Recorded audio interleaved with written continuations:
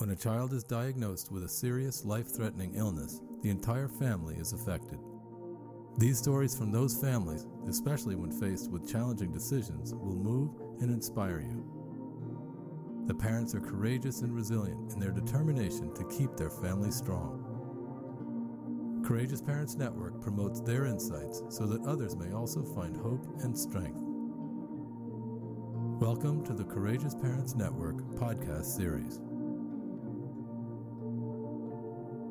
In this episode, Amy and Ray Miller joined CPN's Jennifer Seidman to talk about first years grieving the loss of their son Dan, who had Hunter syndrome. They explore their identity as parents, being happy again, and surrounding Dan with love, family, and friends during his final days. We're Amy and Ray Miller. We're from Pennsylvania. We have two children. Haley is 24. She's a special ed teacher. And Dan would be 22. And he passed away in January of 2016 from Hunter syndrome. I'm a nurse. I actually now work full-time at the hospital we were cared for with Dan. I'm in healthcare IT, so I actually design the computer systems that they use in the hospital. I work primarily with patients who have had orthopedic surgery and need rehab. So we do get some MPS kids, a lot of Morchio kids, and every now and then we'll get a different type of MPS.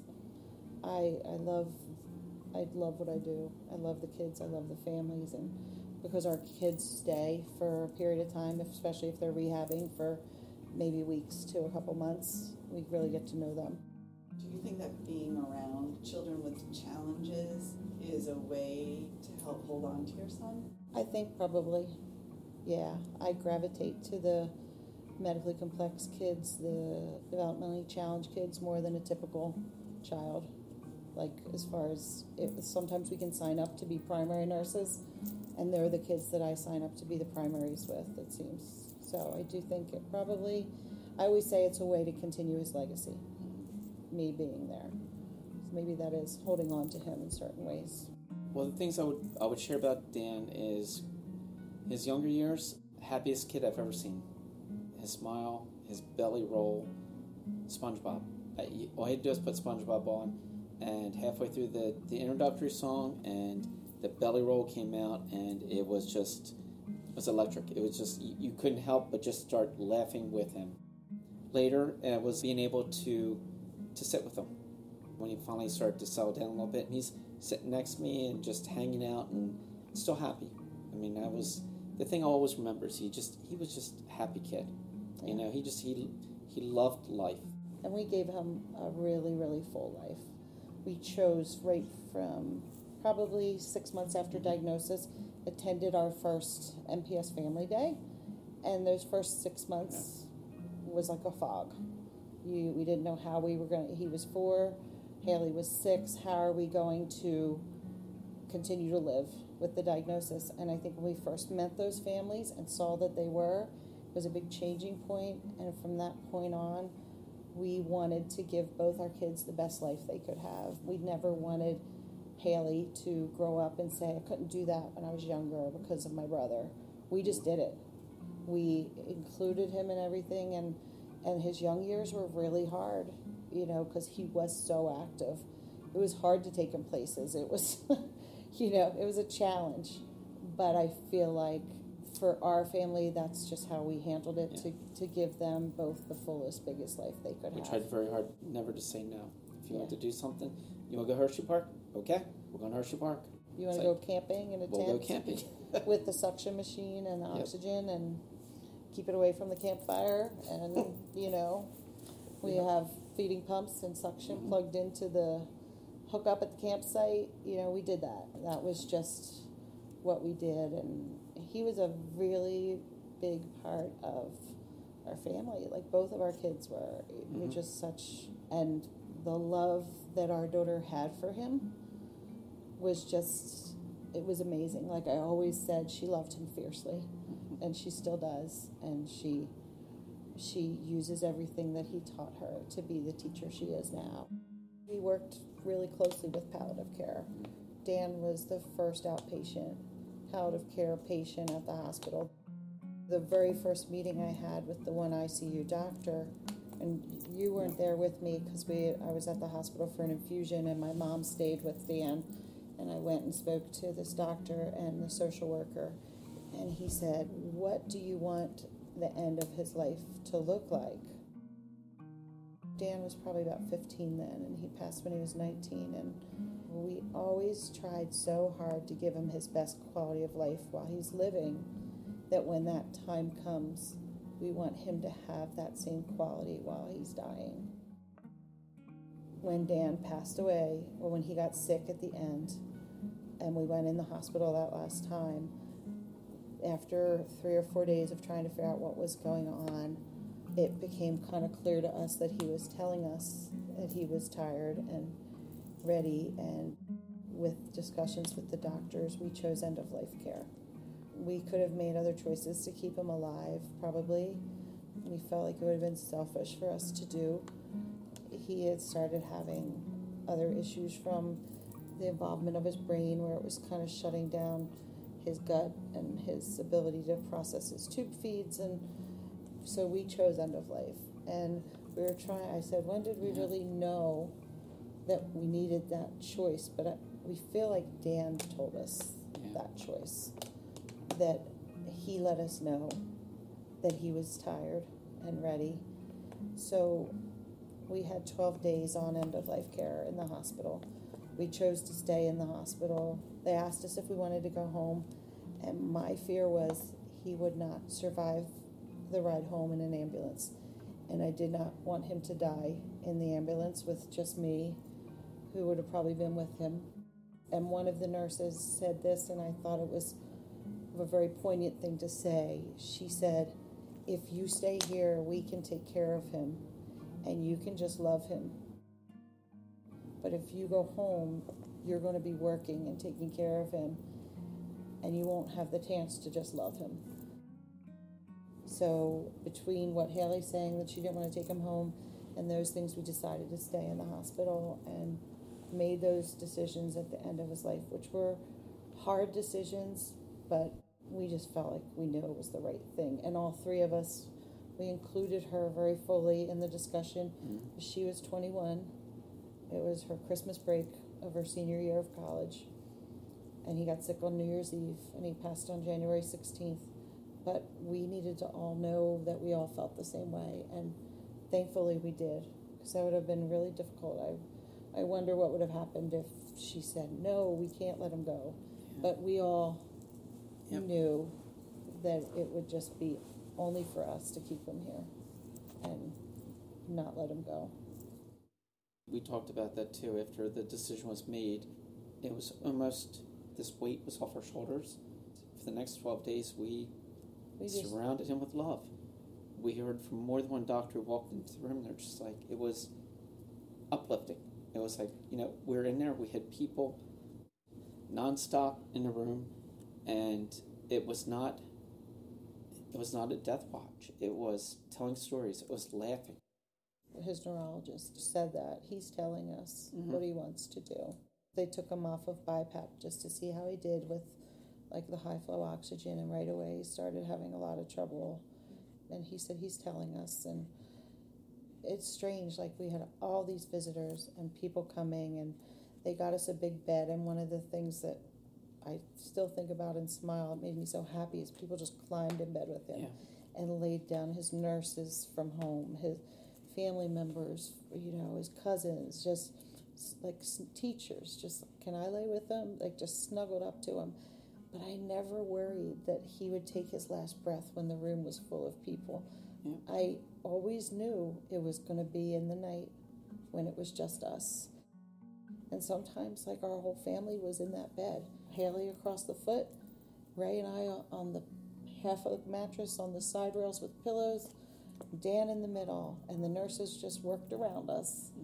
And I just knew when it was going to be, and it was about 5 a.m, and it was just us and his one nurse, who became like family to us, that were there. We never left for the 16 days. The three of us stayed right there. We never Went home, we had people bring us stuff from home, and we turned that room into home. We had his favorite things there. We had pictures people were sending us, like the whole one wall was full of pictures, which we actually put all in a photo album and brought it here to show people. We called it his Wall of Love. Our dogs came in. They let us bring the dogs in, and they got in bed with him. It was what was right for our family. It was not that it was easy. It was hard, and there was a lot of tears, but sometimes there was a lot of laughter and people just remembering and talking, and I just hope he was laying there able to soak it all in and hear it all, and I think he did. It's hard to make the end of life decisions, and we never thought we'd have to do that. We always thought he would pass away at home. We never ever imagined having to make those decisions. For families who are going through this, one thing we were not no one ever really makes you aware of is when you make that decision to go to end-of-life care, it was not an easy process. I mean, we was at a 2-hour meeting with the doctors, running through every med, every treatment, everything that he could possibly be on. Do you want to continue this? You don't want to continue this. This is what will happen. Yeah. I remember we kept oxygen for a while. I felt like, how could we not give him oxygen? And one of the doctors said, we could keep him comfortable with the morphine instead of the oxygen. And you could see his whole beautiful face. And it was like, okay. So even though we made a bunch of decisions the first day, as time went on, we changed things a little bit. And I remember one morning both Ray and I woke up because it had been like a good week or more. Yep. And our first thought was like, are we doing the right thing? Is he telling us he wants to stay? Because he's still here. But we knew we were doing the right thing, and we knew it was right for him, because his quality would have really not been good if we had put him on TPN and kept him going, to give us a little more time. And I just remember one of the doctors saying that he had a 19-year-old heart, and it took time for it to stop. In many ways, he's already gone. But his heart, it's like a machine, and it's just going to take time to stop. And that brought me a lot of comfort. What's the thing about your journey with your child that you're most proud of? What you feel is the biggest accomplishment of that time period? What I would say I'm most proud of is who we became because of him, and who Haley became because of him. You know, there could have been times where she was frustrated or angry or felt like she wasn't getting as much attention, but I don't think that she ever felt that way too often, because that was our normal. Like, he was our normal, and we just lived life like it, you know, it was just what we did. And we became advocates, did a lot of fundraising, we still continue to do lectures for doctors, and that we can continue to do that stuff now, even after losing him. That's what his legacy is. We were able to redefine the norm. We would go to neighborhood parties, and, you know, you would sit there and try to have a conversation with the other parents. It's like, you know, the biggest concern in their life is that the softball coach wouldn't play my daughter today. I'm like, really? My child is like dying. I'm like, you know, but you don't bring it up. You just like, you listen. It's like, yeah, that's a big deal. It's like, my child's not playing softball. But that was fine. It was like, you know, it was accepting that was their norm. This is our norm, and it's okay. It was okay to do that, and it's okay to interact with him. It's okay to accept. It's like, your biggest concern is the softball coach. That's great. It's like, you know, our biggest concern is neurology next week. But, you know, it's different. And we've had neighbors say that. It's like, you know, you made it look so easy. It's like, it wasn't easy, but we just accepted the challenge, accepted who he was and what he could do, and it wasn't more than that, it wasn't less than that. It was just, this is life. Right. Live life to the fullest. That was our goal. We're not going to stay at home and lock the door and say, you know, our child can't go out. We got to keep them in a bubble. You know, we're going to take them out. We're going to do everything we can possibly do and enjoy it. And, yeah, I think that was in my mind, our greatest accomplishment is, and I've often said this, no regrets. Do I miss him? Every day. But no regrets. It's like, we lived life as long as we could. I want to ask you both, how do you feel about that? What it feels like to still be an other, but in the bereaved space, is it more challenging or less challenging? I think it's more challenging. I do. Yeah. And I don't even know why I say that, but I think because he's not here, so people don't see what, when he was here, they saw our challenges. But now he's not here, so they can't see what's going on the inside and the challenges there. That's what I would think. Yeah, I would agree. Yeah. When he was alive, even though, we couldn't necessarily interact with the conversations, we're still part of them. And now it's a little bit different. I mean, you partake, but you can't really interject necessarily what you're feeling. It's not appropriate to be at a cocktail party and it's like, I'm feeling a little sad today because my son died. It's like, you don't, that's, you just move to other topics. And Yeah. The first year, you're just getting through all the first. And this, even like, when the second year comes about, you're still like, well, I made it through the first. But then I think the longer it goes, it's hard in a different way because you realize how long it's been. When we hit the 3 year, I'm like, it's been over 1,000 days since we've seen him and held him and touched him. My brother has 2 boys that are twins, the same age, 2 months older than Dan. And when they graduated college, and Dan would have never graduated college, but it was so much harder because now this next phase of their life was starting. And like, it didn't bother me when our daughter graduated college. Of course, that was in that first year that happened. That was 6 months after he died or 4 months after he died. But I don't know. I think the longer it goes, and this third year has been harder. And it's really hard to pinpoint why. And I just think it's just that you realize the distance from when you've seen him last is just getting longer and longer. We just celebrated Ben's 5th year, and that for me felt like a huge milestone. It felt really big. I went through a long couple of months of anticipating that day. Yeah. And we talk a lot when our children are alive about anticipatory grief, right? How we feel sad all the way through this very long timeline. Mm-hmm. And I found in my 3rd year, I think, is when I started realizing the similarity between that kind of grief and the timelines of post-death grief. Because life goes on.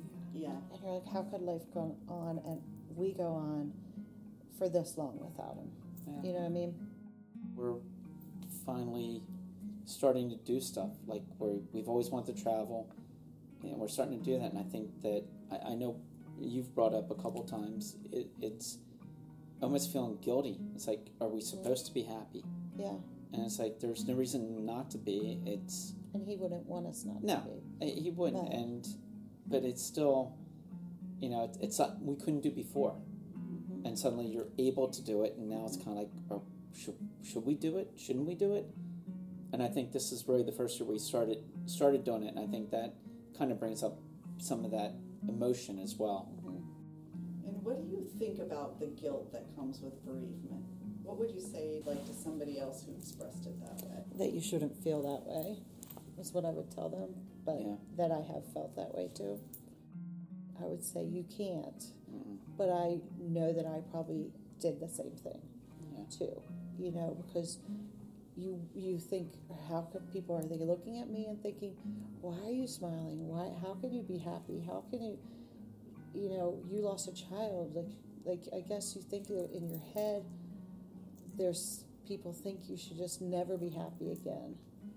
But that's not realistic, and that's not the life I want to have, to never be happy again. And I think the biggest tribute to him is to continue to live. Yeah. Because if you can't, like, he wouldn't be happy with that. I know that. Mm-hmm. He would be like, Mom and Dad, what are you doing? Like, you need to keep living. And that's And that's a tribute to his life. So we're not too far from Lancaster. And we have Amish very close, Yeah. like a couple miles from us. And there was a little farm, and the gentleman there knew us well and knew Dan. And he said one of the most poignant things that anyone said to me after he died. He said to me, what a long, short life he had. And it was such a beautiful, simple, sweet sentiment. And I was like, you're right. Like, because we gave him this big, big, full life. It was short, but it was long because of everything we did.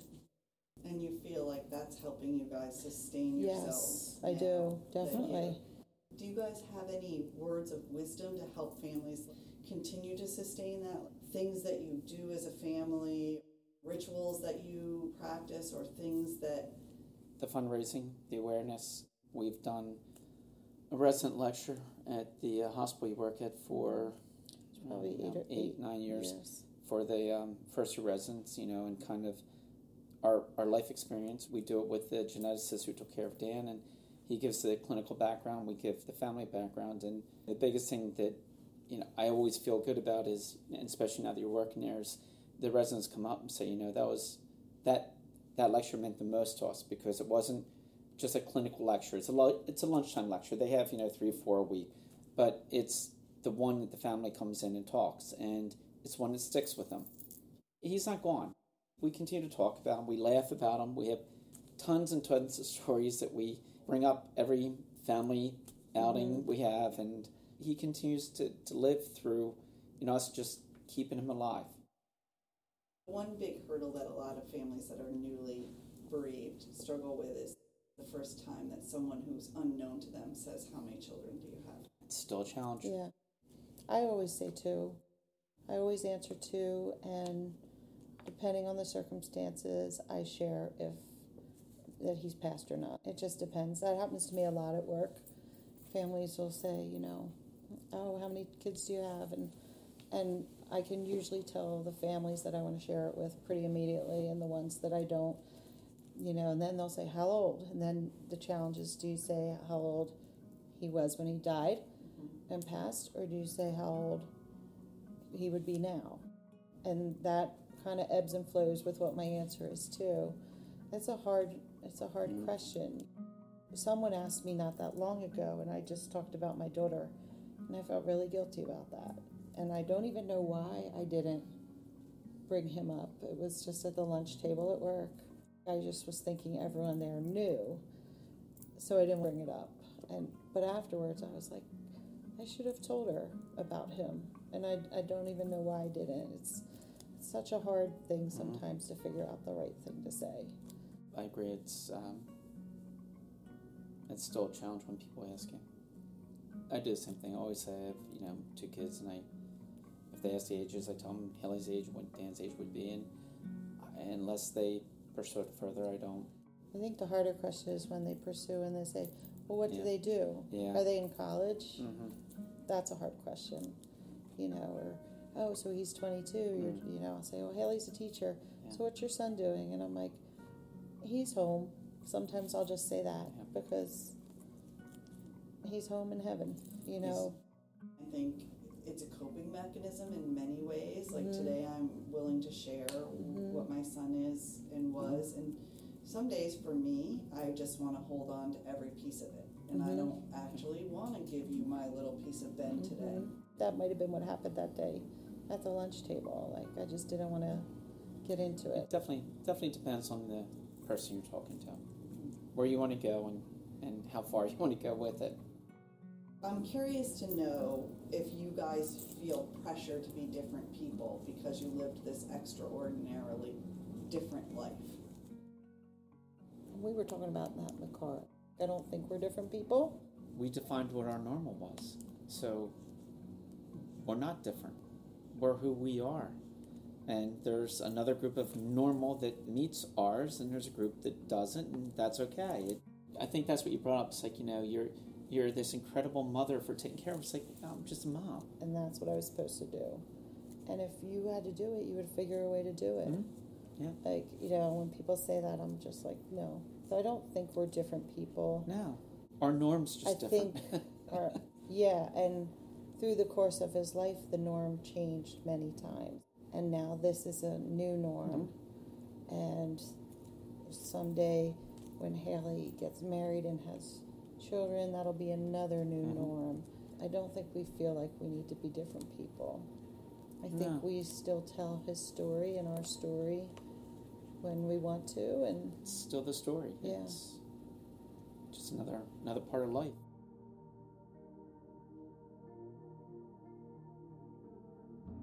Thank you for listening. For more stories and conversations, as well as videos, downloadable guides, and decision-making resources in English and Spanish, visit CourageousParentsNetwork.org. CPN is available 24/7 for parents and providers as they strive to provide the best care for the child and the entire family.